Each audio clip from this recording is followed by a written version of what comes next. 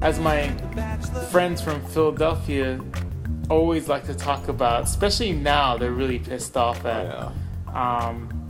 They. So it's kind of it's a great sports town, Yeah. And baseball is one of the best sports there. They've had some really great teams. Really hardcore fans. Yeah. Yeah. So Scott, do you want to talk about one of the more popular trades that they've had?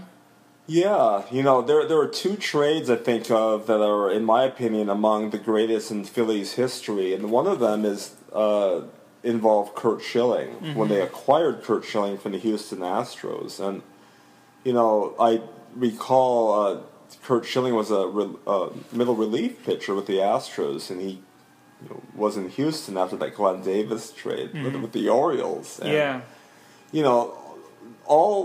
I believe the Phillies only gave up Jason Grimsley, who was kind of this veteran pitcher, didn't do a whole lot, kind of maybe highly talented, young player, and at some point it's like, all right, maybe the Phillies or the Astros are thinking, okay, we'll take a chance on him. Yeah.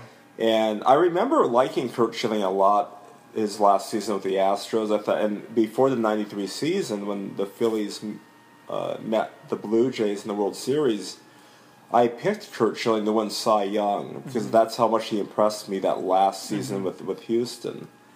Now, I think he finished top 6 or something that year, but it was still pretty good for a guy who's relatively unknown. Yeah. So Curt Schilling for Jason Grimsley was a big deal. So that was a great trade for them. Schilling helped them get to the World Series, had this great run with that team in '93. And then, lo and behold, as a lot of Phillies fans like to say, they screwed up and they traded him away for Travis Lee, Vicente Padilla, Omar Dahl, and Nelson Figueroa. Yep, from the Arizona Diamondbacks. Yeah. Travis Lee, speaking of highly talented, first baseman, did not do anything with Arizona or Philadelphia. Omar Dahl, starting left-hander, starting pitcher. But, I think Padilla, if you take those 4 players, probably had the greatest years with the Phillies of the 4 players involved in that trade for Curt Schilling. Yeah. I kind of liked Padilla. I mean, obviously, Schilling, won the World Series with Arizona, helped them. I think he was co-MVP. We've talked about that. Randy Johnson. With Randy Johnson. And Randy Johnson had 3 World Series wins, and Schilling had the 4th. Yeah. And obviously it was a better trade for Arizona. Absolutely. Yeah. But, Omar Dahl actually had won 13 games for the Phillies. Yes, I mean, he did okay.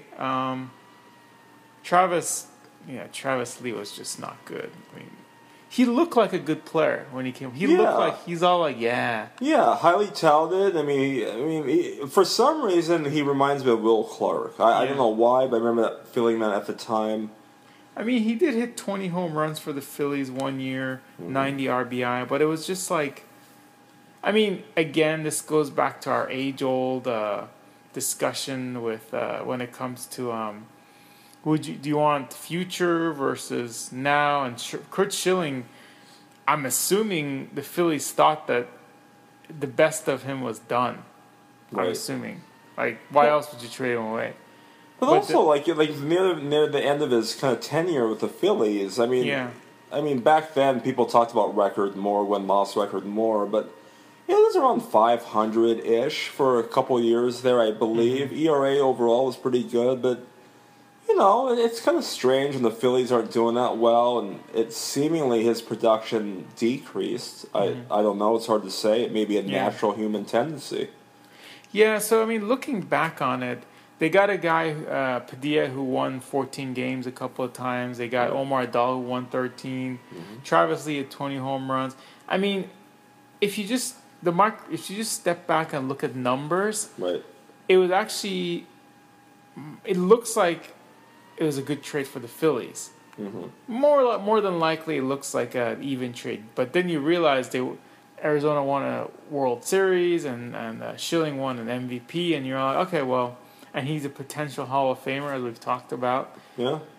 And there's the intangibles too. I mean, Curt Schilling. Yeah, there you go with the Red Sox. But also, he is.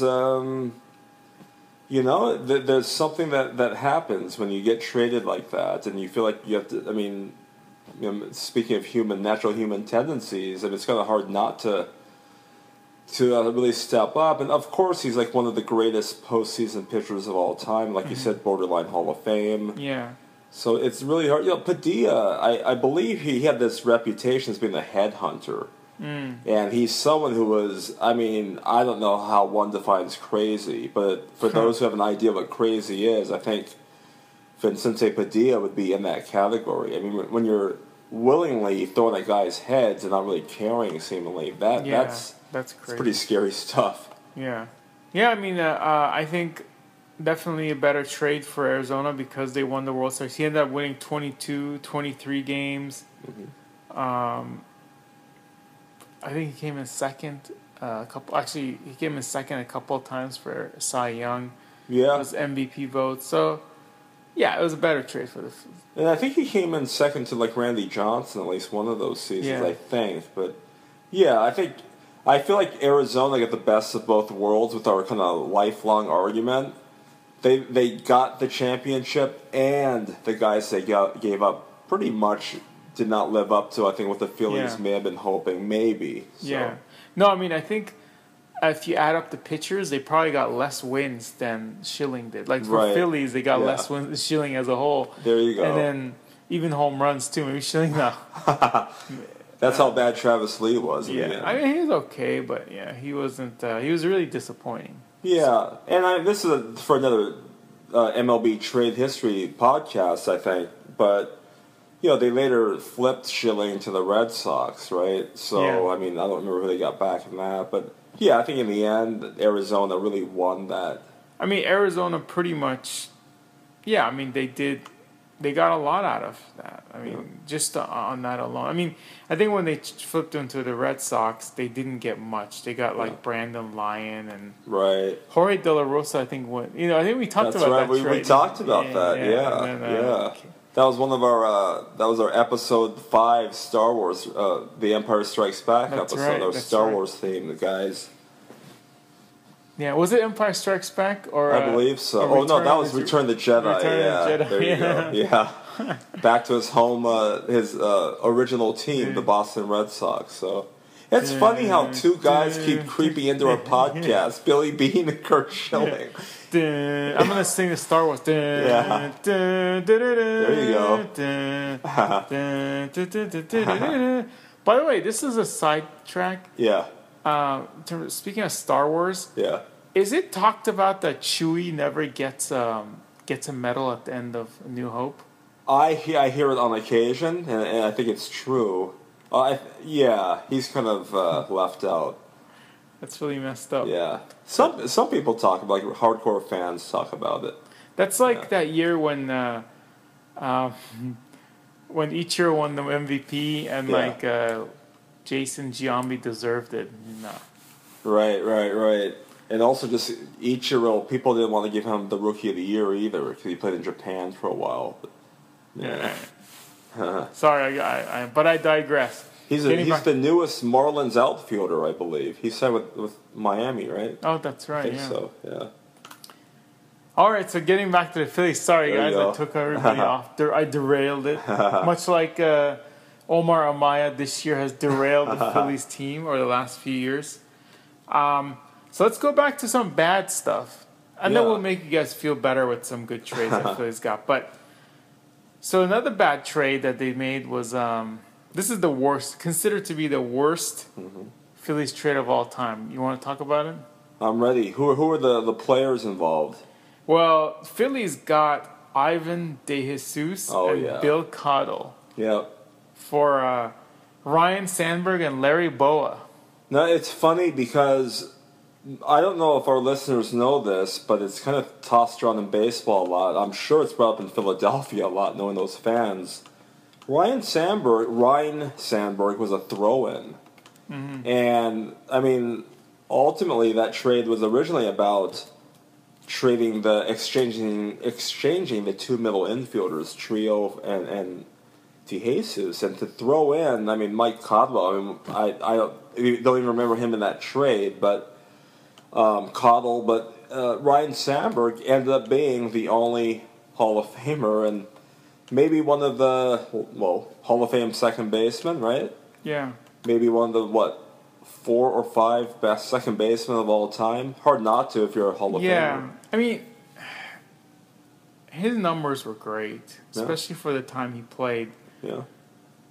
If you sit back and look at the numbers individually on a compacted way, because he didn't play, it looked like he didn't play that long, but he had 282 home runs and had like over 1,000 RBI, and he had 40 home runs when it really mattered. Right. Before the steroids era. I mean, it was such a great trade. And Larry Boa, he was like a spark plug. He later on became the Phillies manager. I guess they brought him. Oh, Larry Boa. Yeah, not Manny. It wasn't Manny Trio. It was Larry Boa. That's Larry right. Boa, yeah. And Larry Boa ended up, he didn't do very much for the Cubs, but, that's enough, dude. Ryne Sandberg. It's funny because the guy I tend to think about if you're going to compare players, I think BaseballReference.com compares players, right? Mm-hmm. I often think of Jeff Kent, and I think Jeff Kent's offensive numbers were better than Sandberg's. Yeah. I believe they both won one MVP each. But I just keep thinking of Ryne Sandberg as a better player than Jeff Kent overall, and I don't know why that is. I mean, I think that Ryne Sandberg, and I agree with you, and I think part of it is Ryne Sandberg was almost like he revolutionized the position and allowed people like Jeff Kent to get to play second base. True. I think before Ryne Sandberg, Jeff Kent would be an average first baseman or play third base. Yeah, or stayed at third. Stayed at third, or even become a DH in the American League because nobody would trust him enough to play second base because you're supposed to be skinny and small and not hit that much, and you could get injured. A lot of teams would put him in positions that would protect his health, kind of like first base. Right. Whereas Ryne Sandberg showed that at that size you could still be a good player, and if I'm not mistaken, he was more known as a guy who didn't make errors as opposed to a double play guy or a really quick second baseman. And that part too, Amir, reminds me of Jeff Kent. Really get the routine plays, not spectacular diving for balls and getting deep into the hole. But if you think about it, so Ryne Sandberg was a rookie in '83, I believe, and that was the same year as Tony Gwynn, and there was another superstar rookie that year, I think. Was it Wade Boggs? Yeah, Wade Boggs. Thank you. And another third base. So the year before, Cal Ripken Jr. Was a rookie, and he was a big shortstop. He was, I think, a third baseman originally, but moved to shortstop. He was a big guy. Yeah. So, in recent years, we have, Alex Rodriguez and Miguel Tejada, and these guys are talking about these power-hitting shortstops and middle infielders, and around that time, Sandberg and Ripken up the middle. Different teams, of course, but the point is power hitting. Unlike, the guys involved in that trade, DeJesus, I mean, those guys are, I think, primarily known for their defense. So, it's like it broke a trend or started a new trend in a way. Yeah. So I mean, I think he's also better than we think of him as better, not only because he played with. There aren't that many good, Jeff Kent played with Barry Bonds, whereas Andre Dawson came later. In 1984, Ryne Sandberg, I believe he won the MVP, if I'm not mistaken. I believe so. Yeah, I think it was that year. And he was the main star for his team. Yeah. He was the main star for his team when the other players weren't that great. Right. And then another thing I think it's really important is while Jeff Kent, I don't think he took steroids, but he played in an era where offense was king. Right. And there's a lot of reasons for it. It's not just steroids, in my opinion. I do think the balls may have been juiced. Sure. The parks were smaller. Yeah. Pitching was a little bit. It wasn't as good. Yeah. And don't forget, the Rockies are the Giants division. Yeah, and exactly. And to your point, there was expansion. So there was two other teams. The teams got diluted, and where does it usually get diluted? It's not the position. It's Because position players play every day. It's really the pitchers. Yeah. And especially in that altitude and the ballpark. One other thing about Sandberg is, that 84 team that he co-led, they were up on the Padres in the NLCS, and they ended up losing 3 in a row. And, that's another one of the miseries that the Cubs have had in their franchise history. Mm-hmm. It's a shame. Yeah, at least the Philly fans, you guys have a couple of World Series to your name. That's right. You gave up Sandberg, but you won a World Series after doing so. Yeah. Well, a lot. But anyways. Yeah. So that's that. And then another painful trade was Freddie Garcia for Gio Gonzalez and Gavin Floyd. Yeah, it's funny because I remember Freddie Garcia's kind of the first big trade he was a part of, and that's when Randy Johnson came to the Astros. Yeah. Freddie Garcia was one guy going back to Seattle. I've always been a big Gavin Floyd fan, and when we were talking before this recording, I could have sworn he made at least one All-Star team, but not sure. But I think you confirmed that he had some really good numbers with the White Sox. He had really 2 or 3 solid seasons with them. Yeah, and then Gio Gonzalez won 20 games a couple of years ago. Yeah, with the Nationals, right? Yeah, and he was a really good player for the A's. Yeah. And so I think one thing that's kind of fun to do is like looking at these guys. Even though Gio Gonzalez had that great season with Washington with the Nationals, I like to say, well, what if they kept him? Yeah. And what if they kept Gavin Floyd, the Phillies, that is? Yeah. So, and of course, this show is about the Phillies, so I mean that makes sense here. I mean, geez, they would have been loaded at starting pitching. Yeah. And I don't think Freddie Garcia didn't do a whole lot for them in the end. I mean, the Phillies won the World Series when, 2008 or? Yeah, I believe so. Well, they went to 2 in a row. Yeah, they won 2000. Yeah, they won it in 2008. Mm-hmm. And they lost with the Yankees after that, I think. Yeah, and I mean, if you really think about it, they didn't really need pitching. They needed they traded. Yeah, they a lot of offense. They would have had better pitching without Garcia. Yeah, I don't even think he played with them. Yeah, he was there a little bit, but I mean, looking at Gio Gonzalez and Gavin, or even just one of them, I think better than Freddie Garcia. Mm-hmm. But I mean, we kind of softened the blow by talking about Ryne Sandberg. So let's talk about some of the good trades. Yeah. First one that comes to mind is Steve Carlton. We've already talked about him in St. Louis. We did a St. Louis podcast on the Cardinals, and he came up in that discussion. And he was already a 20-game winner with St. Louis, but he just shot up to stardom with the Phillies. And you guys should go check back on the St. Louis one just to feel better about yourself twice. And I think Steve Carlton won 2 Cy Youngs with the Phillies, I believe. Yeah. I want to say 80 and 81 or something like that. Mm-hmm. Yeah. And then Von Hayes. Cleveland. Yeah, that's you all remember Von Hayes? Came up with Cleveland, a power hitting player for them, and the Phillies, they gave up. I'm trying to think, who did they give up? They gave up Juan Samuel. That's right. The guy with what people. I'm sorry. I apologize. Julio Franco. That's right. Julio Franco, Jay Baller, Manny Trio, George Vukovic, and Jerry Willard for Von Hayes. A lot of people criticize this trade. Yeah. But I actually think that Julio Franco didn't do much. Oh, well, he did do a lot for Indians. Yeah. He was an all-star maybe there. But, I mean, I think it was this trade. The rest of the guys didn't really do much for the Indians. This was a trade of, Von Hayes for Julio Franco. Right. And I think Von Hayes did a lot more than Julio Franco would have done for the Phillies. He was an all-star. He was their sole representative in 1989. And he was on their World Series team year in and year out. Even when the teams were doing bad in the 80s, he was the one bright star for them. So this is the World Series they lost to the Baltimore Orioles. Yeah. So I mean, it was good. Julio Franco's an interesting guy. One of the best batting stances. I think people would agree with that. Yeah. Guy who played into his early 50s maybe? Really? Something like that. He played a long time. By the way, Minnie Minoso just recently passed away. He was kind of Julio Franco. Yeah, he ended with Atlanta, I want to say, and he was late 40s, early 50s. Not quite 3,000 hits, but a really solid 25 to 2,600 hits. Mm-hmm. Yeah. Yeah, so I mean the trade. I think that was a good trade.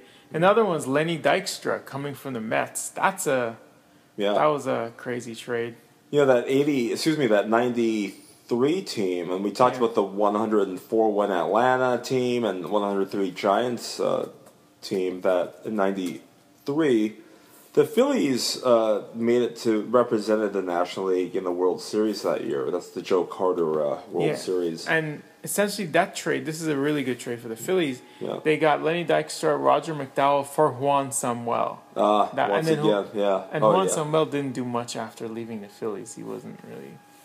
Yeah, those numbers he had were really something. The triples, the doubles, the stolen bases. Thought he had a higher average, but I guess not. And on on-base, too. He didn't walk a whole lot. Mm-hmm. But... his career just went downhill after that. Yeah, and Larry Dykstra speaking of great numbers, he scored 143 runs in 93.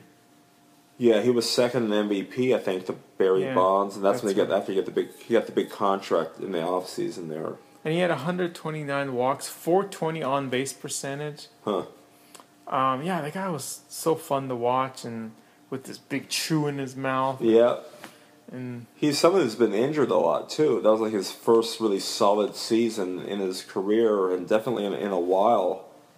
That '93 team, the Phillies acquired some key players in trade. Tommy Green, Curt Schilling, I think Dave Hollins. John Kruk was another one. John Kruk from San Diego, and then the aforementioned Lenny Dykstra. John Kruk. The infamous John Kruk, Randy Reddy for Chris James. Chris James, that's right, yeah. Yeah, I mean, if you think of the Phillies, I mean, it's hard to ignore, Steve Carlton and Mike Schmidt and, to a lesser degree, Pete Rose. But in recent times, I think it's a lot about John Kruk and Dave Hollins. Yeah. And Curt Schilling and Tommy Green. And Darren Dalton as well. John Kruk, if I'm not mistaken, I think one time somebody asked him about being an athlete. He said, I'm not an athlete. I'm a baseball player. Yeah, right. Or something like that. Or people used to criticize him, or not criticize, but make fun of him for that. By the way, I don't mean this in any offensive way, but you mentioned Star Wars earlier. I always thought that John Kruk looked like Jack Porkins. From episode 4. Right. I never heard anyone make that comparison, and I've always thought that. But is that guy's name Jack Porkins? Jack J-E-K and then Pork I-N-S. That's the character's name or the actor's name? That's his character's name in the movie. Isn't that awful? That is awful. What? Yeah. You can tell it's intentional, right? Yeah, it's like, oh come on, George Lucas, that's so obvious. What a jerk. Yeah. No, that's his character name. That's not his real name. Yeah. Jack Porkins. That's it. Yep. I'm actually looking him up right now. Yeah. He does look like, you're totally right. He does look like, Yeah. Except I also looked up his toys, and his toys are kind of skinny, so they don't really look like. Yeah. Although John Kruk, when he first came up, I have his rookie card. He wasn't that big. He wasn't that big. He was pretty small. So back then he was an athlete, and then after he became just a baseball player. Well, I mean, also, if you looked at his baseball card, his weight was 200 pounds. It wasn't that much. Although I think at the time that seemed a lot higher than it is today. Well, they also lie. Like Cecil Fielder was 190 when he's Yeah. Well, they lie about height too.